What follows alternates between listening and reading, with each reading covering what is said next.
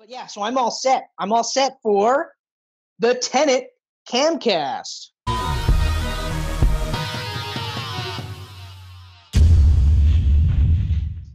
The Tenet Camcast. And we're going to do it all That's backwards, right. just to really keep it with the movie. And then forward again. Yeah. I'm going to invert it. Because back and forth. That's right. Yeah. That's right. We're going to hit a turnstile, and then I'm going to need oxygen to breathe because the air is going in reverse. You know. Yep. The long-awaited Tenet that absolutely had to get into that 2-month window of theaters being open. Yeah. This is going to be an interesting conversation because I'm pretty sure you like this enough to watch it twice. Yes, I did. I liked it. So we'll see. We'll see. Yeah. Brace yourself, ladies and gentlemen.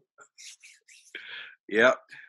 So, as per the norm, surprisingly enough, this was directed by Christopher Nolan. I'm not sure if you're aware of Christopher Nolan, Geek Pantsers, but he's a high-class geek, this guy.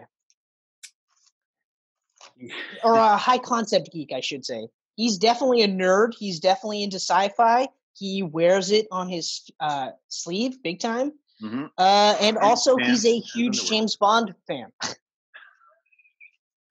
That's right. That's right. So much so, not only did he direct this, sorry?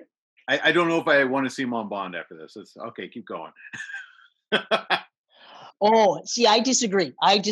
And I'll remind me and I'll tell you why I disagree. Well, sure. Okay. Do your thing. But I think what I described this to you was a sci-fi James Bond. I think that's how I described this movie to you. Yeah. Okay. All right. So it's written by Christopher Nolan. It stars a fairly large cast, so I'm going to just blow through it fairly quickly. John David Washington as the protagonist. They couldn't even fucking give him a name. They actually called him the protagonist in the movie. I was like, get the fuck out of here. When they kept saying that, I was like, oh my God. Yeah, exactly. I was like, first time they could have said it like sort of a joke, like, well, you're the protagonist, and then leave it. But nope, that was his name throughout the whole movie. He straight up just goes the whole movie, I am the protagonist. It's like, you don't need to know my name because I don't have one. It wasn't in the script. Robert Pattinson is Neil, literally the protagonist's handler. That was it. That's it. Elizabeth Debicki is Catherine Cat Barton, is a art appraiser and Sator's wife. Sator, of course, is Kenneth Branagh, playing Andrea Sator, who is an oligarch that communicates with the future. Just so we know all the players, so that way we don't have to keep referencing it. Dimple Kapadia is Priya, an arms trafficker. Martin Donovan, I don't know why he was on the casting list, but Martin Donovan, Faye protagonist's CIA boss. What a throwaway role that was. Like, literally, his role in the movie is what you see in the trailer. Yeah, I was like, okay. The first guy to say Tenet, then disappears. Exactly.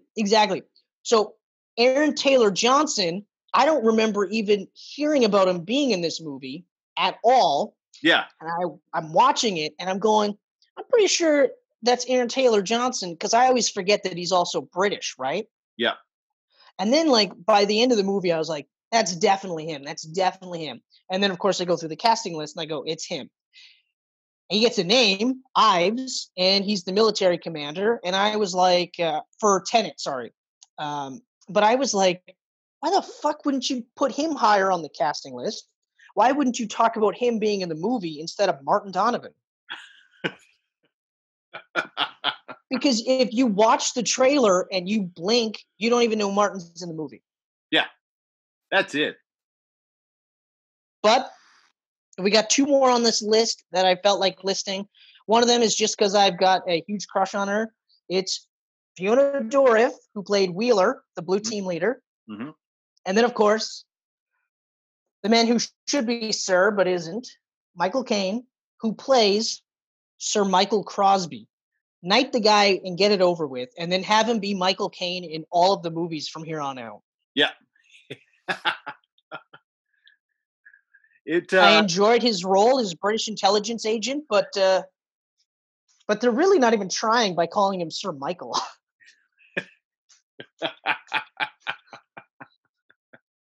That was one of my favorite parts from the whole casting list was Sir Michael, and that was it. So that's that. That's the casting. Do you have anyone else that I missed or that you want to add? No, that's the whole cast. That's good. Yeah. Okay. All right. So before I get to my likes and we discuss our likes or your like and my likes and my few dislikes and your rampant amount of dislikes, this is the story as I understand it. Okay. All right. So this is set in a world where the future is so fucked up with climate catastrophes that they've decided to declare war with the present. So they are using technology called inversion. That's literally what it's called, where people and things can travel backwards in time by reversing the flow of entropy, which is essentially a long-winded way of saying this is a closed time travel movie, closed loop time travel movie. So like Terminator 1 and 2. That's an example I've said before as a closed loop where they have to get to the robot apocalypse. So everything has to happen. So, the Terminator absolutely has to get sent back in time to try and kill John Connor's mom. Sarah Connor, yes. I kept saying Linda. I was going to say Linda. I'm like, that's her name, but that's not. Yeah. That's not her name. So, has to get sent back in time to try and kill Sarah. Kyle Reese has to get sent back in time. He has to knock up Sarah to have her give birth to John. But also, the robot's arm has to actually be retrieved so that Cyberdyne is created, ultimately Skynet, and so on and so forth, and blah, blah, blah, blah, blah. Right. That is the loop. So all of those things have to happen. So this is in that similar thought process. One of my first favorite things about this movie is very early on, they say, what do they say? They say, don't think about it. So they're telling you right away, don't think about it, because if you do, there's going to be some holes in there. It's pretty bad when Christopher Nolan's saying don't think about it. Yeah, it is. Yep. It is. But I mean, to be fair, it's probably best if you don't, because the whole goal is actually insane. Like, if you think about it, the future is so bad that these people are willing to have Sator ultimately destroy the past. So, in effect, rewriting the future or ending existence, because that was one of the things. They couldn't really tell what could happen. It was either going to rewrite the future. Mm-hmm. So these people that are in power right now could be completely wiped from existence. Or that's it. Like, existence in general is wiped out. So past, present, future, everything wiped out. That's how bad the future is, that they're just like, fuck it. Just hold the power button down on your PS4, son, because we got to reboot this son of a bitch. Isn't that crazy? Oh, in the story so far, is there anything that you feel like we need to add? Nope. You're doing good. Okay. Doing really good. You're breaking down something that's hard to break down well. Okay, good. So I will start off with one of the first things that I really like about this movie. Okay. It's a Christopher Nolan movie, so it is beautifully shot. This is a really, really, really good-looking movie. Mm-hmm. Set pieces look amazing. Cinematography, of course, is amazing. Everywhere they go looks really cool, looks really distinct, but also very vibrant. Like, there's no real film to this movie. Like, there's no blue film or anything like that. This is just shot I assume IMAX 4K. I guess he shoots in now. Yeah. He's in VR. But yeah, that's right. That's right. Like, so it looks incredible. Looks incredible. All right. What are your thoughts on that? It looks great. It looks great. And to kind of touch on that, I'm going to say the main star of the movie should be Jennifer Lame. Huge props to her because she's a film editor. And I imagine this was a hell of a time, like a bitch to friggin' edit. Like, Actually, I don't think so. I don't think it was that bad because well, okay, maybe it's just me and I'm, genetically superior. I I I didn't find this movie that hard to follow. oh, that's one of your first T-shirts if we ever get shirts. Genetically superior. But I honestly didn't feel like this was a hard movie to follow. Having said that, I do have the benefit of watching the first hour twice. Okay. Because remember, I watched the half. Well, Yep. I didn't pick it up from that half. I just rewatched it, right? So Right. maybe because I had that first hour, it might have been a little bit easier to follow. But like in some senses, it kind of reminded me of 12 Monkeys, where because like with 12 Monkeys, there's like a couple of different timelines happening, but for Bruce Willis's main character, which I can't believe I can't remember his name right now, it was all just one singular storyline, right? Mm-hmm. So that's where I felt with the protagonist that this was just one singular storyline. And as long as you just followed it and kept his perspective in mind without letting your mind go too much into the what ifs or like, oh, what's going on here? Or maybe that's, you know what I mean? Mm-hmm. You just kind of follow it. And like I found literally anytime that I was going to go, oh, geez, I wonder if they're going to explain this or this or this. I just kind of went, no, just watch the movie and then just see. And if nothing's explained by the end of the movie, then there's always Google, right? Yep. So yeah, I don't necessarily think it was that hard to edit, but then again, I've never edited anything, so so what the fuck do I know, man? Like I think you it's edit more or less. every Yeah, it's more or less the whole. I mean, the way the shots are done to edit that all together so seamlessly. Like, okay, I know what can I'm you know what talking about? I think I understand. So like when we're talking about okay, so I'm gonna say this and you tell me if I'm on the right track. Mhm. So in the fight scene in the whatever the hell that was called, where they're trying to steal the painting, Yeah, right? yeah. It's that like not a temporal holding cell, but it's a central duty-free shop essentially, right? Right. So that's where you first see the I call it the Tenet fight scenes, where they're like the guy he's fighting and he's like reversing things. So like he's grabbing the gun into him, right? Or Yeah. he's like uh they're doing it such a way where like it's looking like it would if it was in reverse, he'd be throwing the gun. That Right. kind of thing. Is that what you're getting at? Yeah. Yeah. Okay. Yeah. Because in that case, I have to agree. Because I watched those fight scenes a couple of times, and I was like, this is really well done, and it shouldn't look as good as it does for the concept. Yeah. Because The you're concept dealing is with so weird. two characters who are fighting in real time, but also at the same time rewinding as they're going forward. Like it's and Yeah. even saying that, I'm like, that's fucking crazy. Like that's crazy. But that's essentially what the movie is just Yeah. inverting and inverting, I guess. But so yes, okay, in that regard, and also like I said, I don't edit anything. So I mean, for you to say that it must have been a bitch to edit, any editing of a movie's a bitch to edit. I mean, seriously, all jokes hands aside. down. Hands down. Editing is not an easy job, especially when you got the freaking director breathing down your neck the whole time. I think that's why Yeah. Kevin Smith and certain guys do their own editing. Just straight up. I think that might be it too, and I think it's also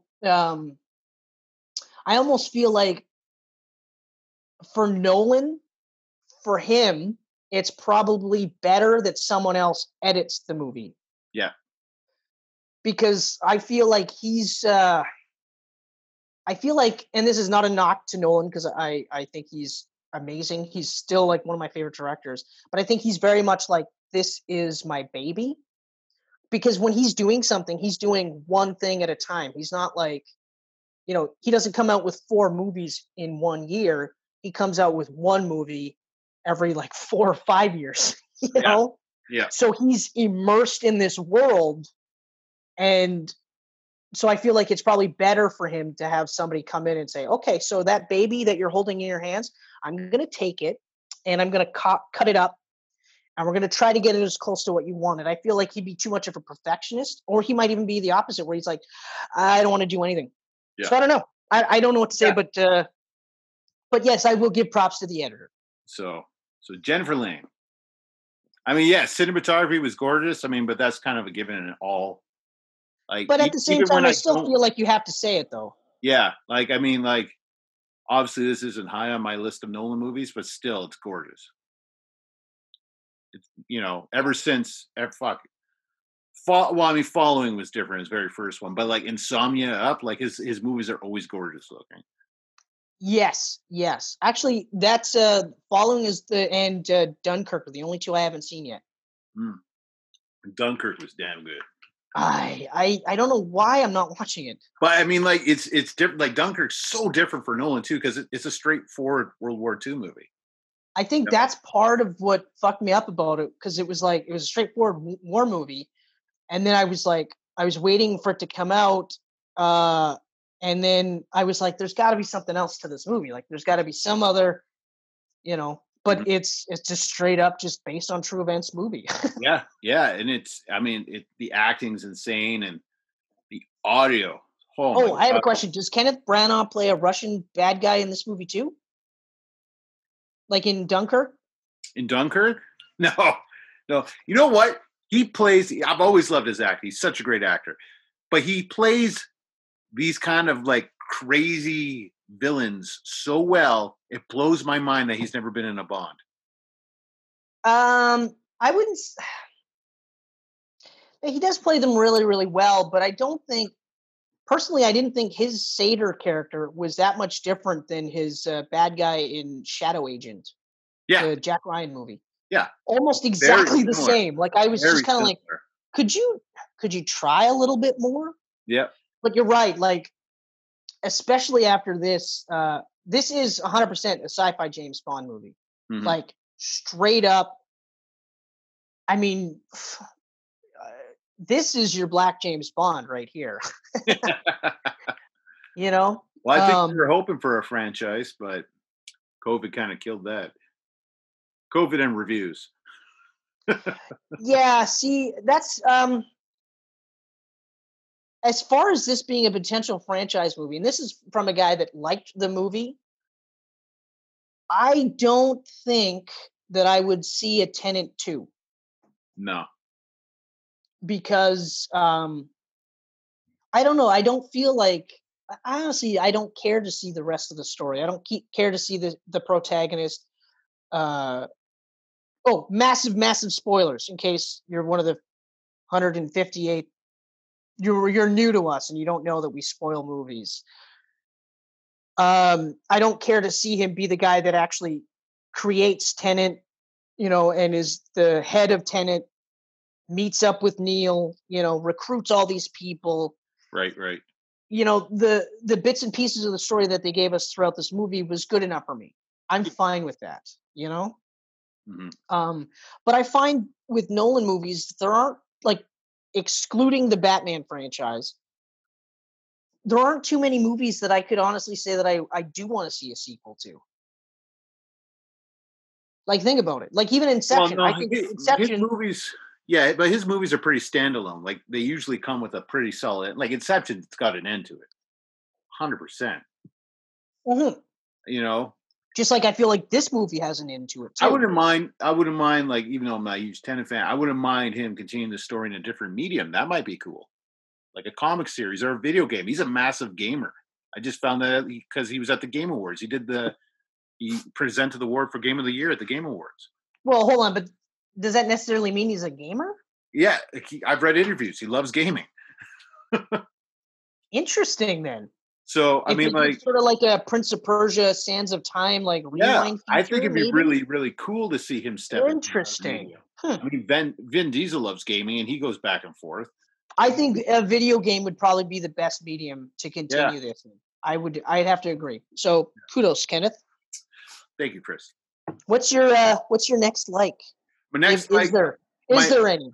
no, you know what? My most of my likes have to do with the cast. All right, so like I've already said, Kenneth. Oh yeah, so I have like a pretty lump. I like Kenneth Branagh. John David Washington, I love him. He brings the same performance where he demands your attention as his father does. He's a. I think he's on the right path. Like I watched Black Klansman, and he was so damn fucking good in that movie. So I was pumped when he was announced for this because I was like, yeah, okay. I really enjoyed him in this. I have to agree. I was captivated by him the second that we were introduced to him, and I was brought all the way through. Like I was like, "Yep, okay, perfect." Mm-hmm. I want to hesitate to compare him to his dad though, because I don't feel like he's doing the same stuff that his dad does. No, I will agree with the words you use though, because you did say he commands that attention much like his father. So I'll agree with that statement. Yes. But I do think he's forging his own path, but he was phenomenal in this movie. He was a standout for me.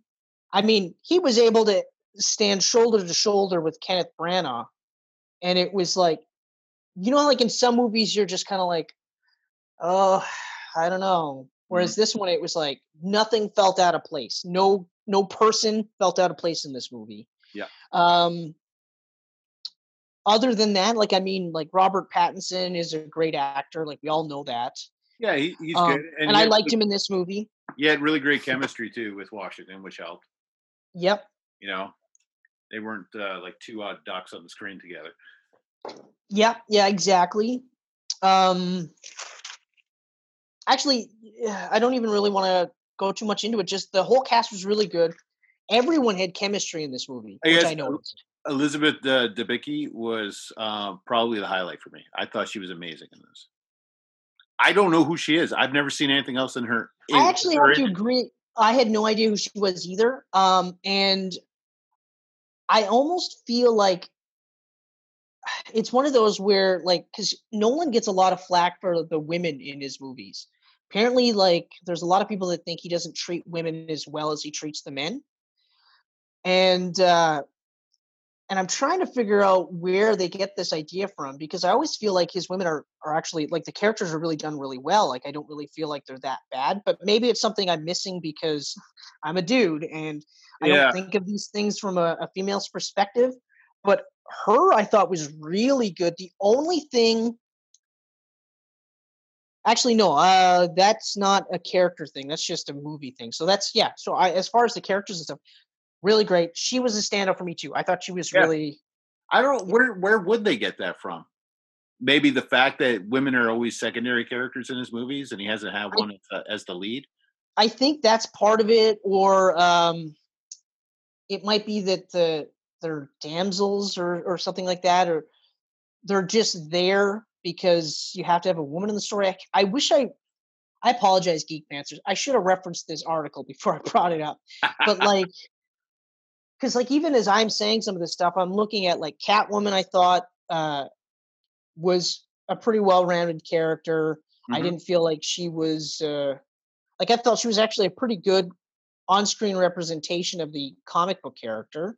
Yeah. But then even in your favorite movie, The Prestige, I didn't think like that there were like I had no issues with Scarlett Johansson's character. I had no issues with I can't remember the woman who played. Borden's wife, mm-hmm. But I had no issues there. And just so you know, Geek Pantsers, it is literally his favorite Nolan movie, The Prestige. That's the one. Tops his list. He loves the ending so much. That's his favorite part. of the whole movie. I will mention the Prestige again at the end of this. But why does this movie bump the Prestige and this is like your least favorite movie? Hands down. So basically what it was give it enough time, Nolan will make a movie that makes me want to rewatch the Prestige and go, you know what, that is actually not that's a fine movie. I really, you know what, the thing with the Prestige was sense. They threw a twist after a twist after a twist after a twist after a twist that wouldn't fucking end, but at least I understood it. Okay, that's fair. Okay, so actors, I got set pieces. Okay, you got anything else in your likes? No, not really. Okay, all right. So I'm just some of the inverted stuff looked cool. That's about it.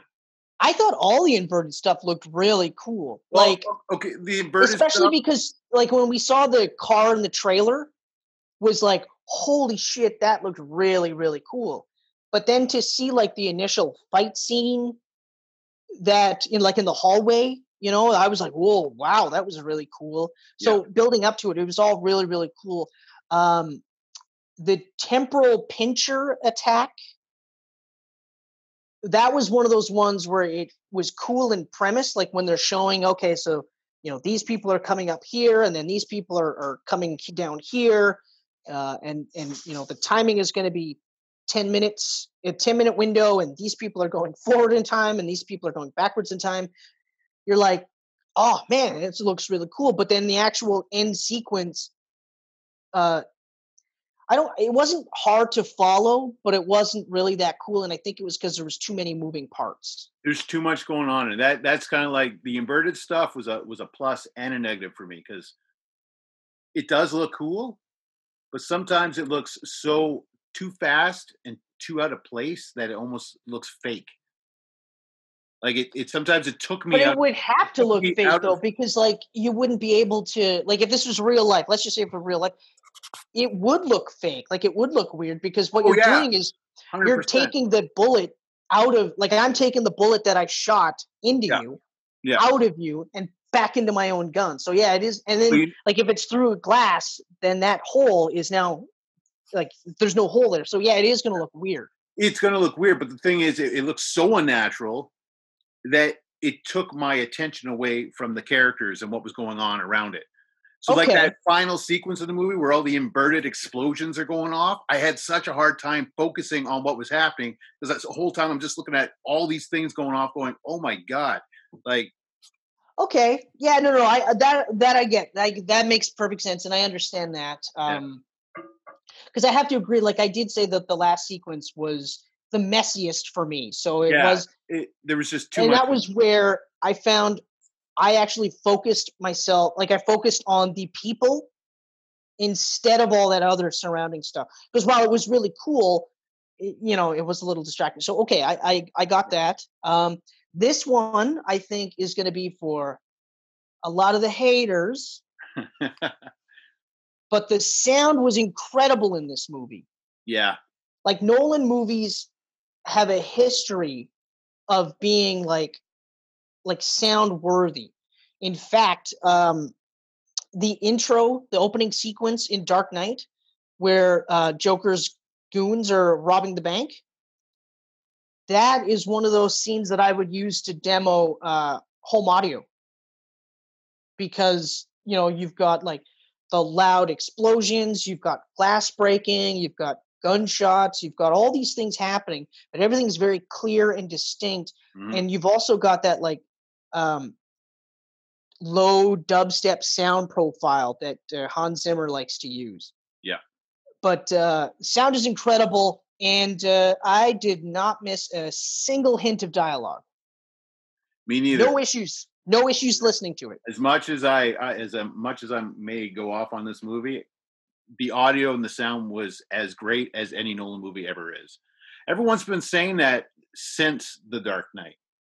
Yeah. More so Dark Knight Rises. They went off on Dark Knight Rises. Like, remember all the shit about Bane? Oh! They had a field day with Dark Knight Rises. Yeah. Field then day. from there, just over and over again, like Interstellar got ripped apart, Dunkirk got ripped apart, and I don't get it because I can hear everything. Yeah. Yeah, I had no issues So, with hearing the dialogue or whatever. But yeah. then again, maybe it's because we are genetically superior. Ah, I like it. Yeah. Yeah, yeah. It's not just me, ladies and gentlemen. Nope. It's the collective. Collective. If you're a geek pantser, you're genetically superior. That's it. That's all. Um the last thing that I will say that I really liked about this movie is I liked how the title Tenet is a palindrome, and I like how by the time you get to the end of this movie, you realize that it's actually starting or it ends where the movie started. So it is in fact palindrome, which is very cool, very very cool. And the concept, like how they describe some of the things, the time travel stuff, not so much the time travel stuff, but like the inversion, where you can pick the bullet up as long as you believe that you threw it down. You know, Yeah. that was kind of one of those where I was like, oh, that's kind of neat and that's kind of cool. So when you saw that in the battle sequences, I thought, oh, that's really really cool, right? Um, as long as you don't think about it too much. Yeah. Yeah. You know. But yeah, so overall I do really like this movie. Is this immediately one of my like all-time Nolan favorites? The answer is no. I do like the movie, but it's not one of my all-time Nolan favorites because as I'm saying this, I don't know when I will rewatch this or if I will rewatch this. That's where I'm at right now. I like the movie, but I don't know if it's one like Inception. Inception, I rewatched the shit out of that where I actually was like, okay, now I got to stop. I can't watch this movie for a while because Yeah. like it's too much of the same, right? Right. Same with Prestige. Prestige was another one that I actually had to stop watching. But yeah, so okay, well, you know what? I started with the likes. Hit me with your dislikes. Hit me with the Hit dislike. me with your dislikes. Fire away. Okay, well, you know what? I'm gonna start off. I'll start off with the smaller stuff, and I'll start off with this because we just mentioned audio. One of my dislikes is the score by Ludwig Göransson in this is good, but it's totally forgettable. And I was just going to say the same thing. I found myself missing Hans Zimmer the entire time because Hans Zimmer always does Christopher Nolan. So I don't know why he took a break from this one, but it was incredibly noticed. Like his big booming, the Inception score is one of the best scores in history. Interstellar is one of the best scores in history. Man of Steel is one of the best superhero themes ever. Like that Hans Zimmer's the guy that friggin' like made that bass like blom. Yeah. That whole thing, he made that to the point where even the shitty movies were like, no, we got to have that thing in the trailer. It's got to be like womp, random exposition, womp, explosions, womp, more exposition, womp, shitty movie that you'll never see, womp, bass drop. That's, you know, I think I just did a trailer right there. That was That's good. awesome. That was good. That's pretty good. That's pretty good. But yes, yeah, I agree 100%. Super forgettable. There was no like theme in this. Like I can think. Well, Dunkirk had great music, but there's no real great theme to that either. But every other one, I think before that, like I can think of the Inception music in my head right now. I can play almost the entire like Dark Knight soundtrack in my head right now. Yeah, right. So. So yeah, I agree. I agree 100%. I don't know why Nolan switched it up. Yeah, it's weird. You know what? Maybe it was just timing where Hans Zimmer was busy doing other movies. Yeah, he is busy right now. Yeah, because it's not like he's waiting around for that sweet Nolan paycheck. Yeah, but I mean, like again, well, he did Wonder Woman 1984, so that's probably where he went to because Rupert Gregson Williams didn't do that one. So yeah, although could have flipped it. Horrible mistake. Whatever. Okay, so here's mine. It was a bit longer than it should have been. Mm-hmm. I know that you had said that you definitely felt the time. I had felt it. I felt it in two specific sections. I felt it just after the first hour mark, where this is where you first get the sense of this movie, how this movie is going to play out, and this is where like the protagonist is getting into that black armor and that full mask stuff, and that's when you start to go, oh, so he fights himself at the beginning of the movie. Yeah. That's where I went, how much longer is this movie? And then I was like, oh, it's like we're at the halfway mark now. Yeah. Oh, because like it is long. a fast-paced movie. Like they're constantly moving, but they're what I mean by is they're changing sceneries, but the plot is slow moving. Yes. So it's almost like they trick you into thinking it's a shorter movie than it is, but they obviously didn't do a good enough job because I actually went, huh. And then the other part was later on when they have that inverted boat scene where Kat's on the boat with Sator. Right. And right. that's at that day where the last happy day or whatever, and that was where he was going to kill himself. And that scene, remind me about that. That's on my dislike, that scene itself. But at that point too, I was like, how much longer is this movie? And then I'm like, oh, it's another 40 minutes left. What more could they tell me? Right? Because that's right before the end sequence in the desert there. Yeah. So I was just like, wow. So, and I've never done that with a Nolan movie where I was like, I looked at the clock type of thing or looked at the runtime. I've never done that at all. And I did that twice with this movie. And this is a movie that I liked. I did it numerous times. It's overly long and it's convoluted. And I found it boring at times. I found myself wanting to look at my phone more than once. Yeah, I can get that's usually that. How I can generate whether I like a movie or not is my so yeah. I don't know. It was I don't know what it is. You know what? It kind of leads into this little thing here. This isn't really okay. So I love Dunkirk, right? Yep. But like I said, it's a direct to the point World War II type of movie. Right. So it's easy to see how Nolan tackled that one on his own. Like he wrote the screenplay, he directed this from the screenplay. Like all him, right? Everything before that was with his brother, Jonathan. Right. That's right. And I think Jonathan kind of reeled him back on a lot of the crazy fucking shit. Because Jonathan wrote the screenplay for Interstellar by himself, and Spielberg was directing it. Spielberg had to drop out, and then his brother came in. And when Christopher came in, he rewrote Jonathan's script to the point where Jonathan was so upset at the end because all his favorite things from the ending, Christopher removed. Oh, so is that why they don't work together? I think they've had a little bit of a falling out now.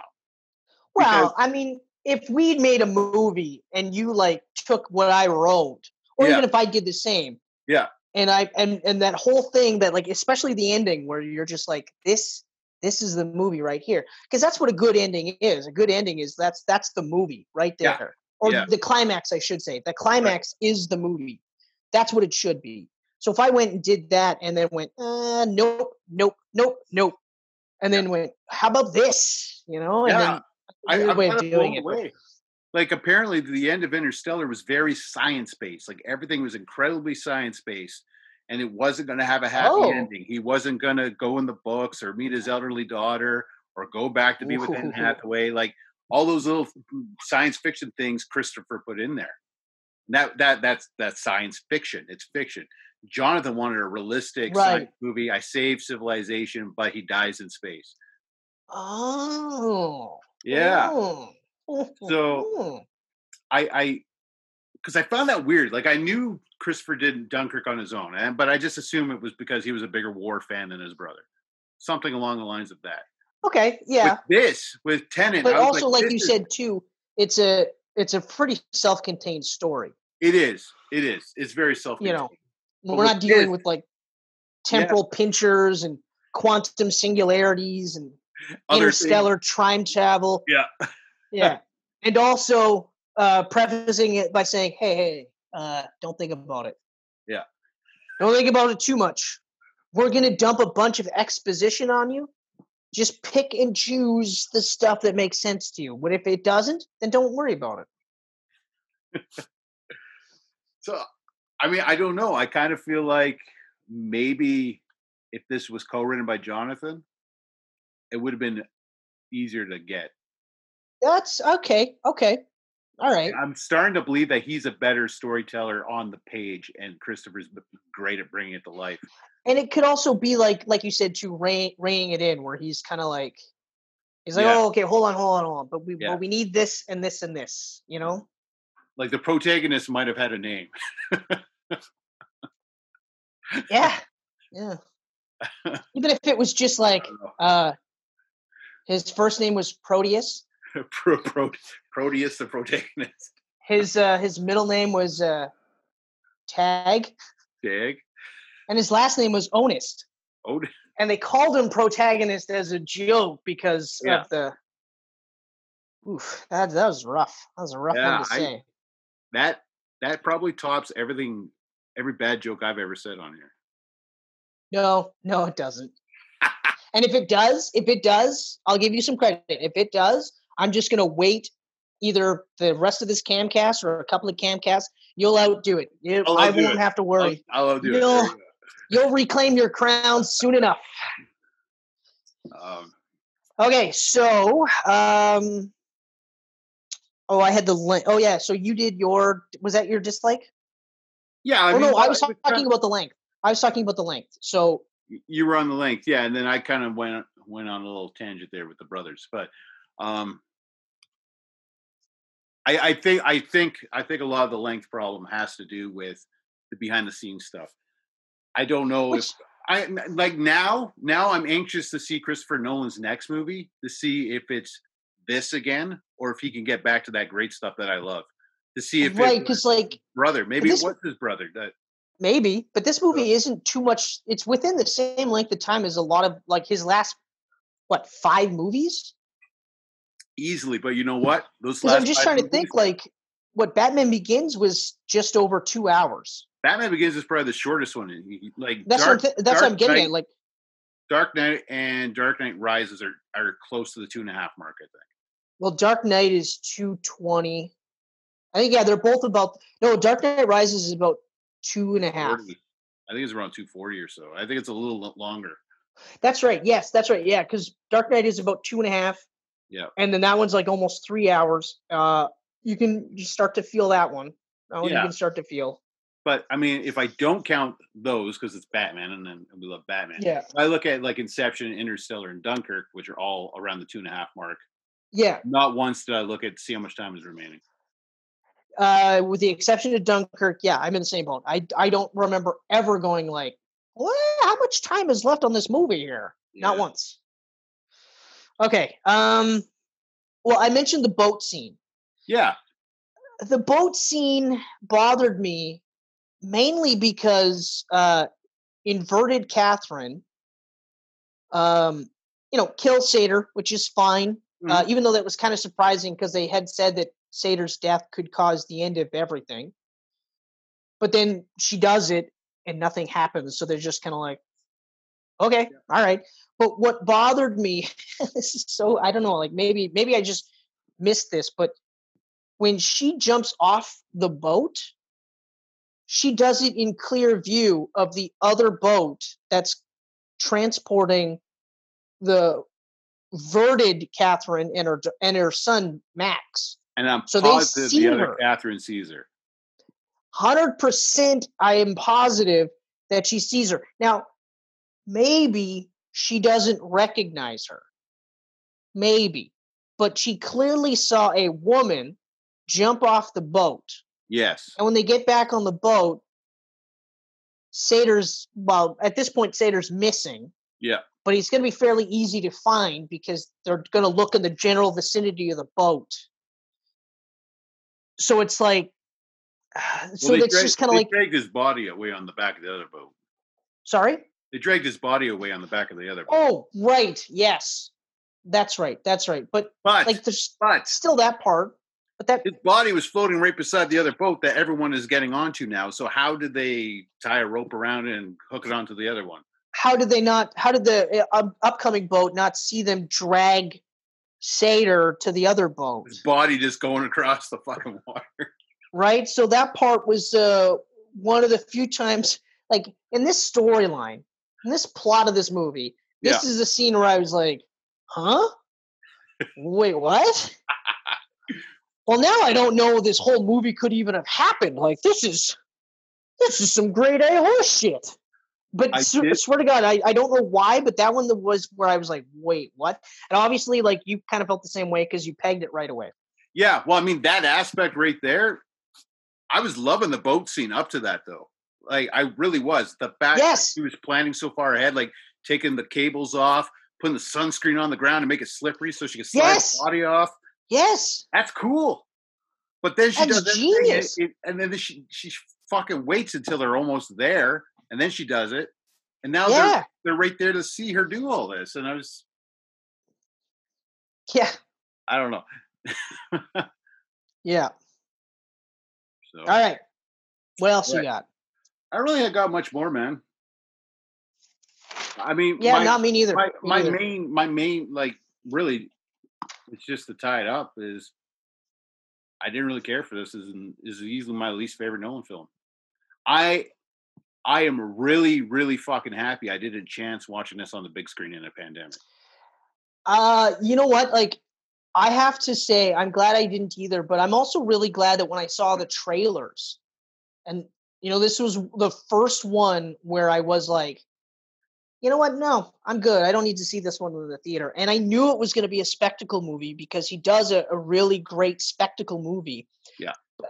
I feel like he does like a high concept spectacle movie. I feel like he does them really, really well.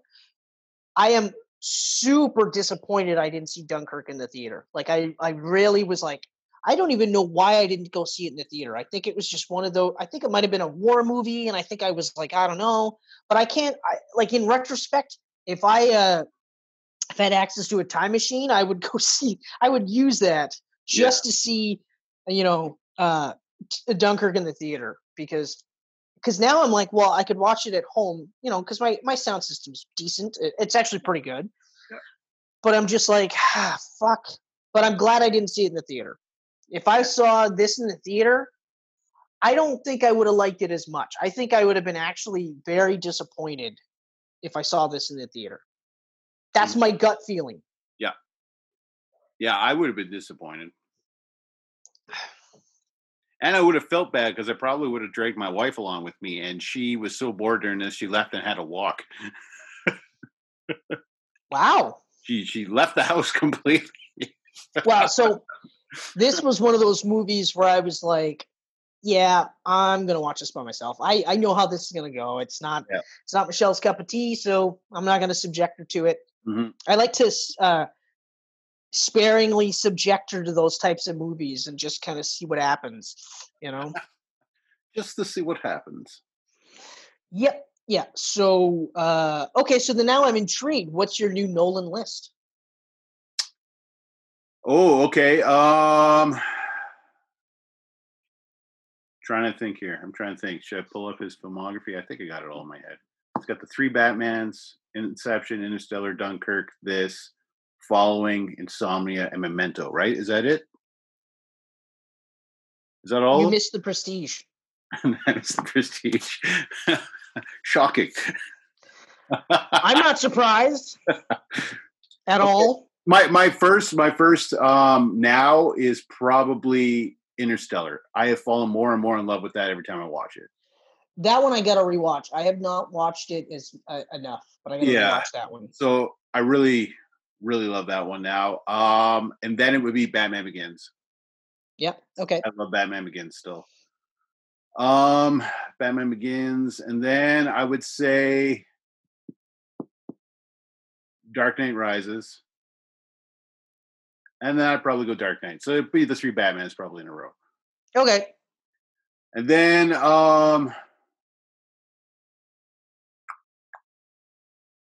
I'm gonna say probably Memento and then Inception. Okay. Memento is a fucking masterpiece, but it's one of those movies where once you know the ending, it kind of takes away from the rewatches, right? Yeah, and I have to agree with that. I remember the first time I watched it, actually with you, we watched it at your place, Yeah, yeah, and I believe you watched it first, and you were like, "You got to watch this movie." yeah. And then I watched it, and I was like, "Wow, this is really good." But then when I watched it again, I was like, "Oh, it's like The Sixth Sense." It's very much like The Sixth Sense, where I think I've only watched it literally 3 times because Yeah. after the second time, it was like the second time you watch it and you go, oh, you start to, oh, yeah, I see all those things. And then after that, you're like, okay, I'm good. Yeah. So, yeah, I agree with Yeah, it's like Memento. and Saw was the same way. Like Saw was a really great horror Oh, movie, Saw but then the was, ending, ooh, that ending just made me go, "Holy shit, this might be one of the best horror movies I've seen in my life." yeah, yeah. But because But then now that's I it. know that ending, right? So Yeah, yeah. Although I will say the second Saw was really good too. I liked the that one. second Saw is really good, and the third's pretty good too. Like the first three are Yeah. great, and then it goes down, way down. Well, then it's like they have to find like, Shit. oh, but it was the brother of the sister's kid was a secret apprentice to Jigsaw, and Yeah, now he's Jigsaw, and it makes sense, right? yeah. Just keep buying our movie. And then the final But to chapter, its credit, yeah, they made bank every single one of their movies. So final chapter, the final Jigsaw was Carrie Ellis from the first movie. yeah, Like, yeah. what? What? Come on. Like you think Carrie Ells would have sat there and said, like, "You look, I'll be in the movie because I'll make money doing this, but this is dumb, right? Yeah, Like this makes no sense." yeah. Just This is saying. a paycheck. First movie, I did it because I enjoyed it. This movie, paycheck.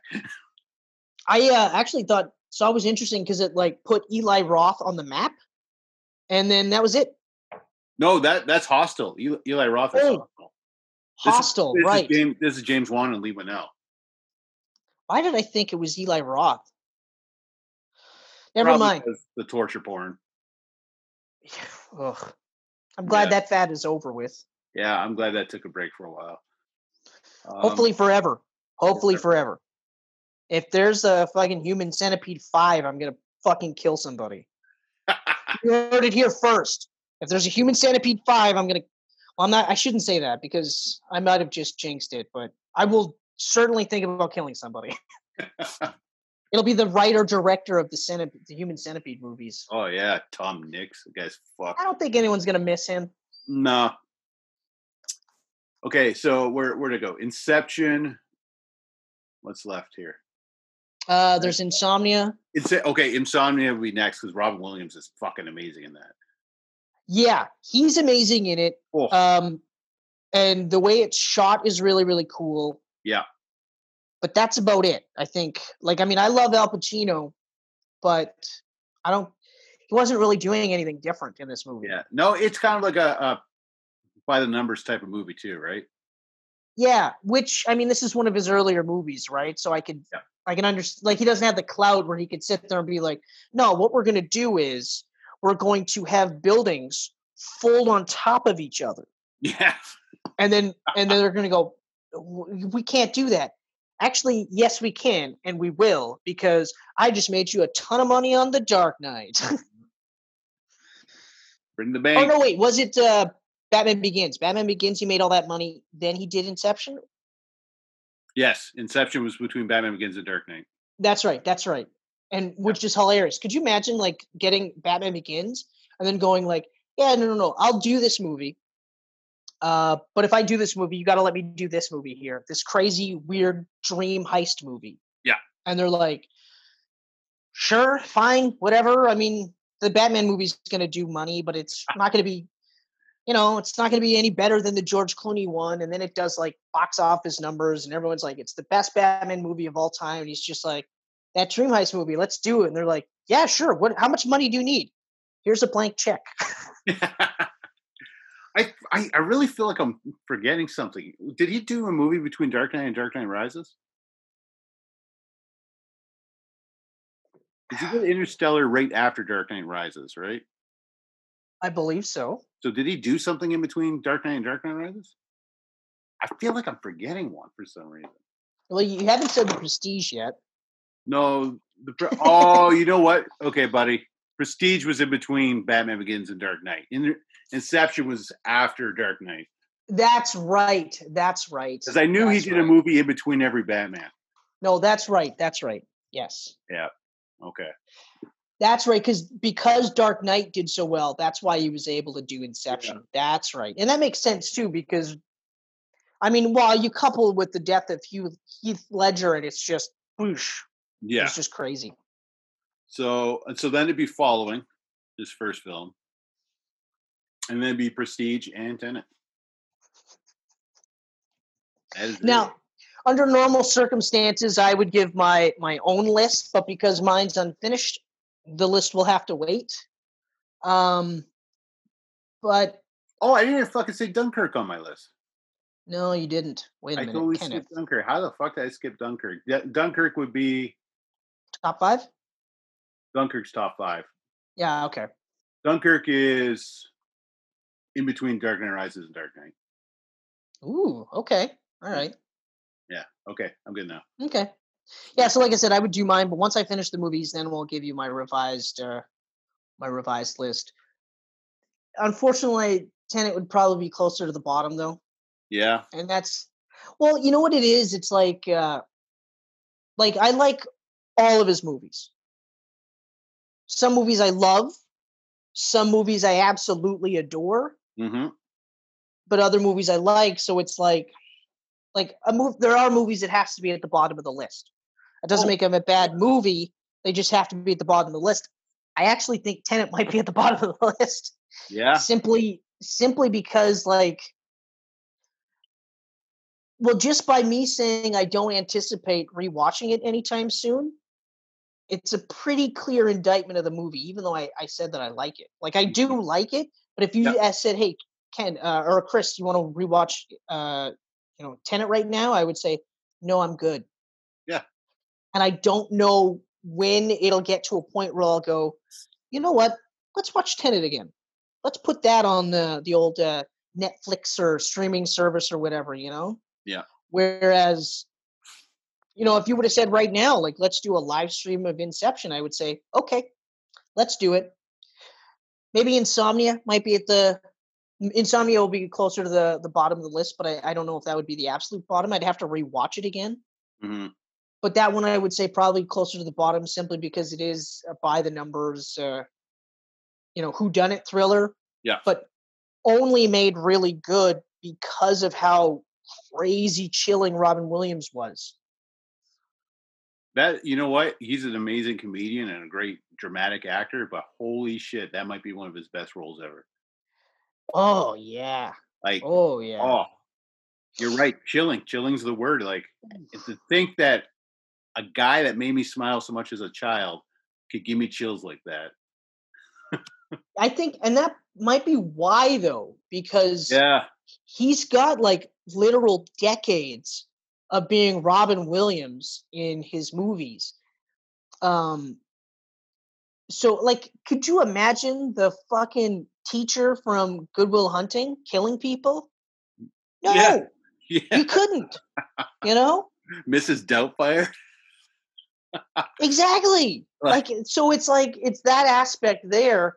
So to do that, then it's just like, whoa, like, wow, that's crazy cool. So I think I honestly think that's why, Actually, you know what? I really want to fucking rewatch it now that we're talking about it. I know. I think I'm gonna put it on my list for pretty soon to watch it again. I'm gonna see if we can track it down for the weekend, and because I think Michelle will like that movie. I think she would like it. Yeah. Prestige would be higher up on my list, but I don't. But I don't know if it's top 5. It's tough because he's done a lot of really good fucking movies that, again, it's like out of the 11 movies that he's done, like, obviously there has to be one that's not as good as the rest, right? Right. And I mean, that's fine. So it's it's not like an indictment of it's as a whole. Like, even though I love his movie, I would never be upset that a director made a movie that didn't click with me because let's face it, like all my favorite directors got movies that don't click with me. You know, like Yeah. Spielberg's got what I would consider duds, even though some people might think they're masterpieces. You know, Like what? uh, well, a lot of his later stuff I don't really enjoy. Like Tintin? Tintin was good. Tintin was good. Tintin looked like it would be good, That was a actually. fun adventure movie, and I'm really bummed they never did the sequel with Peter Jackson directing like they had planned. I think what it is that Spielberg is a certain type of he's a generational director. Yeah. So I'll put Martin Scorsese in that bracket as well too. So he's a generational director where they were prolific and groundbreaking for their time period, Hmm. but the industry is past them now. So not to knock them in any way, shape, or form because they're still going to make good movies, but you might be beyond that now. Yeah.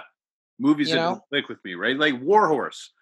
Spielberg did War Horse, and I I saw the thought trailer and immediately I was like, nah. I thought I was really good. I hoped I was really gonna like it because I mean, like he's made some amazing war movies. No, the I BFG, no. That was another one I didn't even watch because I was just like, nah. You know what? Yeah. So I got a feel from the trailers and I was like, you know what? Maybe if it's one of those where it's on or like I come across and it's like, yeah, maybe I'll give it a go. yeah, Warhorse for sure. I was like, no, there's no way. I mean Tarantino, Kevin Smith, like think about all my favorite directors, and all of them have movies that just don't click with me, right? Yeah. Oh yeah. So Um, I think for Kevin Smith, it is his Tusk phase. That's where I was like, I don't even want to watch it. Red State was pretty cool. I heard that was pretty cool. I heard that was pretty Tusk cool. is no, definitely not. Yoga Hosers, I didn't even go near. Didn't even want to watch it. I was like, this looks god awful. Yeah, I didn't.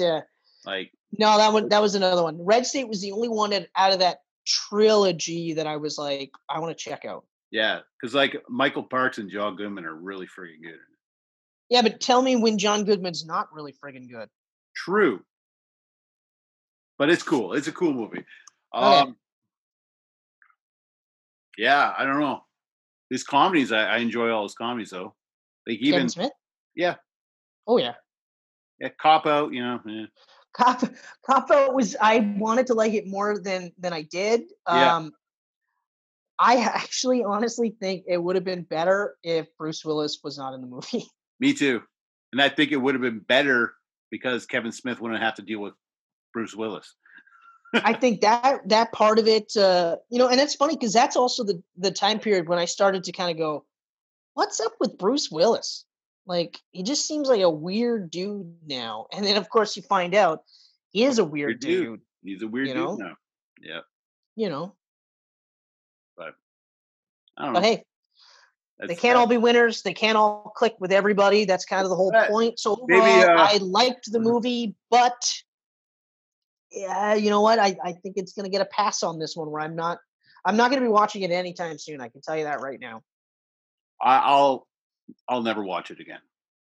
Oh yeah, no, I know. I had that feeling that you But wouldn't. for the amount of time that it is, 2.5, for me to feel the way I did it by the end of it, I was like, never watching it again. Yeah, yeah. Like, and I don't even want to play that whole card where like if you didn't understand it, you're not smart or anything. Because I know people play that card. Yeah. Um, but I think about it now, and it's not your job to figure out how the movie works. Hmm. It's the director's job to show you it and make you understand it.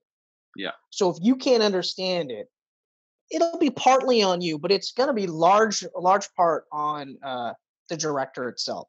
Yeah. And because I had mentioned this movie at the beginning, so sort of to tenet or invert it, I was one of those guys that when I watched 12 Monkeys for the first time, and people were like, "Oh, you're going to have to watch it 2 or 3 times before you understand that movie." I was like, "Oh, really?" But I totally understood the movie all the way through because, and I'm not going to say it like was it Terry Gilliam? Terry Gilliam, yeah. Yeah. He didn't dumb the movie down and he didn't hold your hand through the whole movie, but he also, he didn't, like cheapen it. You know what I mean? Like he said, this is a story, and it's up to you to figure it out, but I'm going to lay it out so that by the end of the movie, you should be like, oh, but it's on the repeat viewings that you appreciate it more. Right. At least that's how I felt about 12 Monkeys. I've seen 12 Monkeys twice, and I've never cared for 12 Monkeys. So when you told me this is kind of like Bond meets 12 Monkeys, I was like, oh. That's what I said. Bond meets 12 Monkeys. That's right. You said Bond meets 12 Monkeys. That's hilarious. When you said 12 Monkeys, I was like, oh boy. But now, actually, after you watch the movie, do you not agree? I 100% agree. Except that 12 Monkeys is a better movie than this. I will say that. It's been years since I've seen it, but I vividly remember not liking it. And then watching it again and going, I still don't like it. But again, Terry Gilliam is one of those guys where he's kind of like Scorsese. Like everyone loves him, and I've never really cared for his stuff. Okay. Yeah. Yeah. I think he's one of those where I think he's one of those guys where you either like him or you don't. Yeah. And there's no middle ground. Whereas Scorsese, there's a bit of middle ground because there's a little more. Like I'm not a huge like John Waters. You taught John Waters movies. They're you either like him or you don't. Yeah. You either like him or you don't. I can tell you right now, I've only watched one John Waters movie all the way through, and that is Cecil B. Demented, because I had a huge man crush on Stephen Dorff. And that one is it's a mainstream John Waters movie, so it's harmless. Yeah. But I have seen enough of that one weird fucking movie that made his claim to fame with that transgender woman who ate the dog shit. Holy fuck. See, already I'm saying this, and you're like, oh yeah, no, I'm never ever. I don't need to watch that. I'm never gonna watch that movie. I've never watched that movie, and I hate that movie. John Waters. I think I know which one you're talking about. I don't really recall the name. I just picture that like pink-haired. I've watched a few of his movies. I've seen Cry Baby, Serial Mom. No, I haven't seen any of them. Fuck, he's a weird-looking fellow too. Yeah. Oh yeah. Well, you know what? They can't see. Yeah. But Google. Yeah, Google John Waters, but take a nice deep look at that face. He's one of those guys where, like, even if he was deeply closeted, because I think at one point he was deeply closeted. He must have been, because he's old, right? So he was probably around that time where, like, yeah. Oh yeah. You had to be gay in secret, but I feel like it's one of those ones that sounds so bad, but like even at that point, they're just like, so John Waters likes dudes. Yeah, he did Pecker. Oh, right, Pecker. Okay, so I've seen Pecker. I saw Pecker. Pecker was all right. Pecker was okay. Which one? I don't know which one it was though. Female Trouble? Is that the one you're talking about? No, I don't know if it was a feature-length movie. I just remember pink-haired transgender woman. Pink-haired transgender woman. Polyester. I don't know if you really want to search that.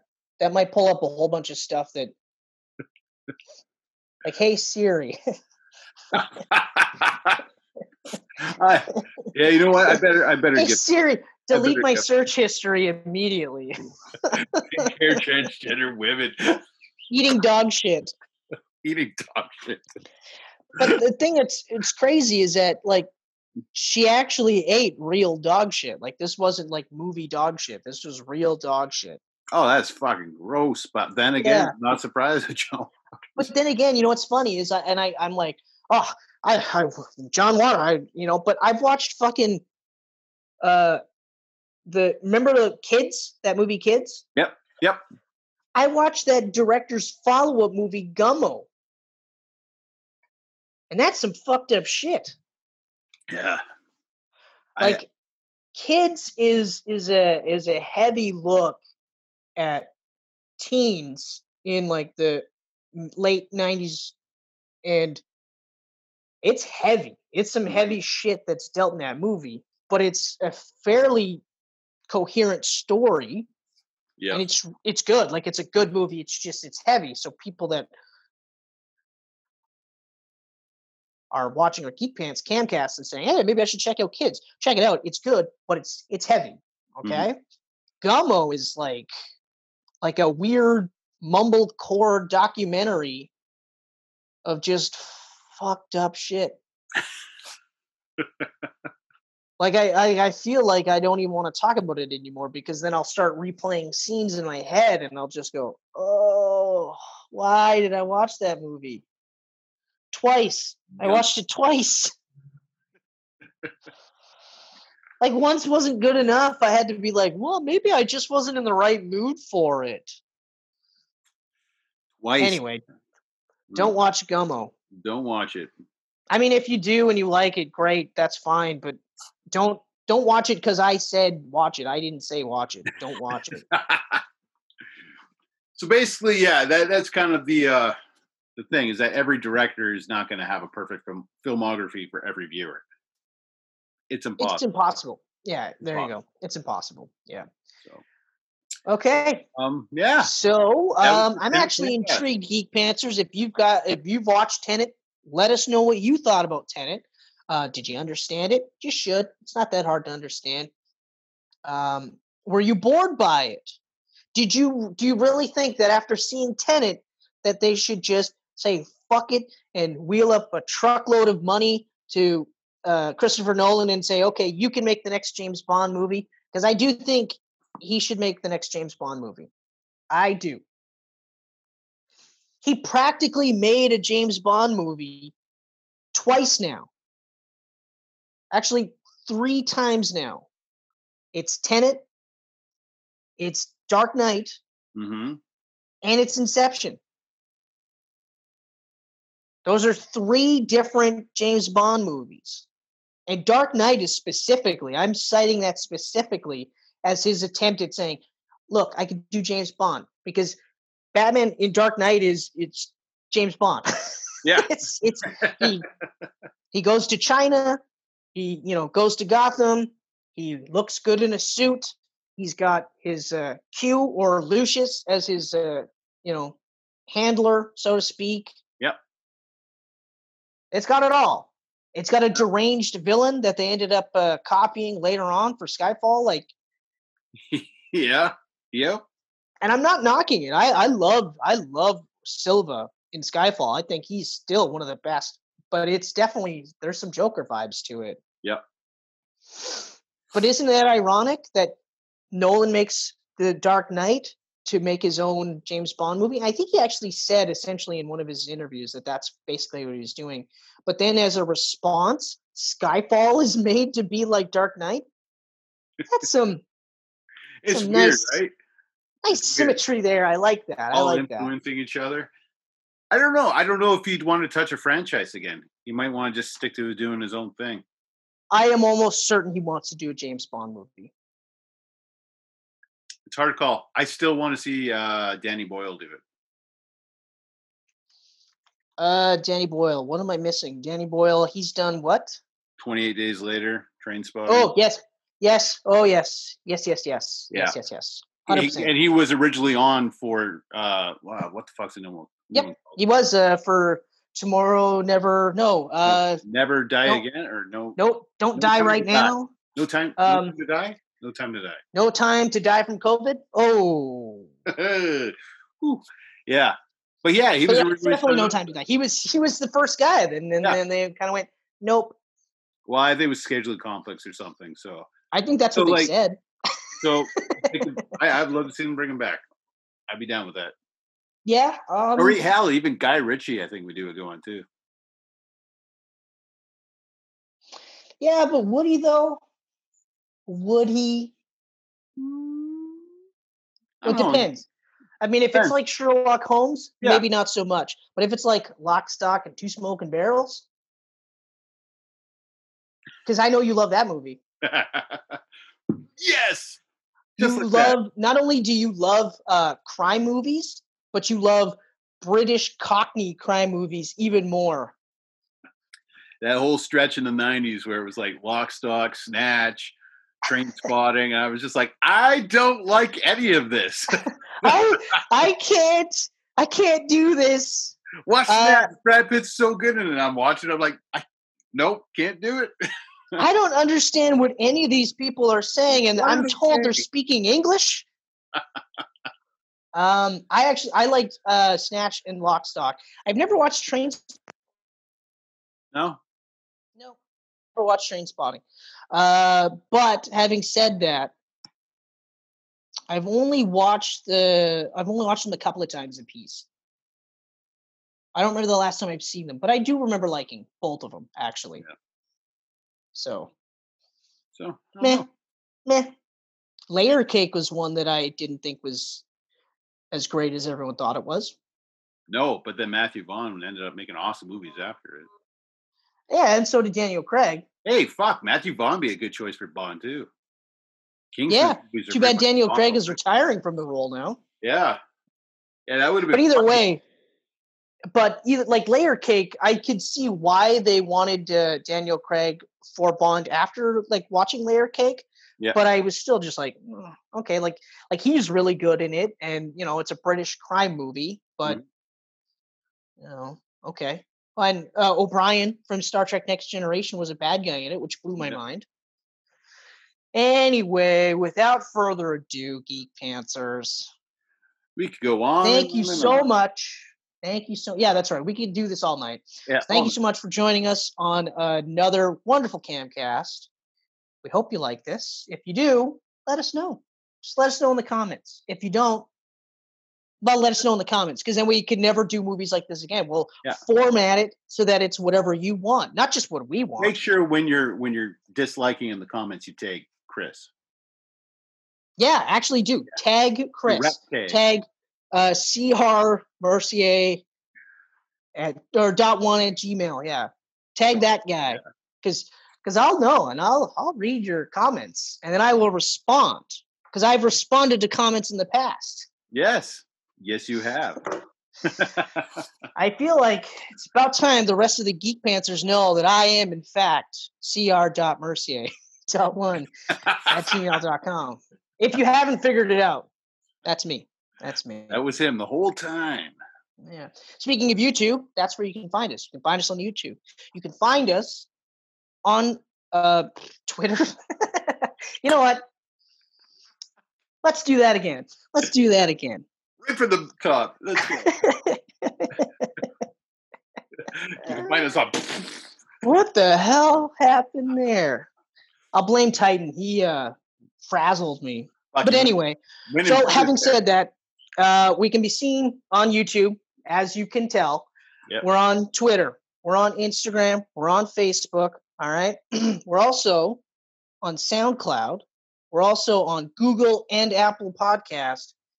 Last but not least, geekpantsmedia.com, ladies and gentlemen. Yep. Hell yeah. That was good. It only took me 2 tries to do it, but whatever. It's not bad. Well, I mean, when you were, what people didn't realize is that you were inverting the announcement. So. Yeah, I didn't have oxygen on, so the air was leaving my lungs instead of going into my lungs like it should be. But then I went through a turnstile, which you didn't see, and that turnstile verted me. So now everything's good to go. Actually, the turnstile stuff kind of bugged me, because then it's like, I picture now them sending back the turnstile in pieces, right? Yep. So that now Sator gets a turnstile, or maybe Priya gets a turnstile piece, and then they fabricate or the specs show up or something. Like, it's just one of those where I'm like, again, like if you think about it too much, then you're like, oh wait, the movie told me don't think about it, so I should not think about it. Anyway, long story short, like the movie, but as of right now, my least favorite Nolan movie. And hands down mine. All right, everyone. We will see you again sometime in the future or the past. We don't know yet. Well, no, it'd be the present or the future. The present, but then the past would be the present would be their past in the future. Oh, you're gonna mindfuck yourself. Keep up the good work, pal. Thanks, bud. You're welcome. Pew pew pew pew pew.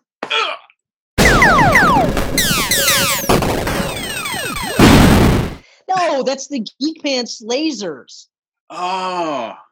I can't do it as cool as that, the sound effects, so you get pew pew pew. Pew pew pew pew pew.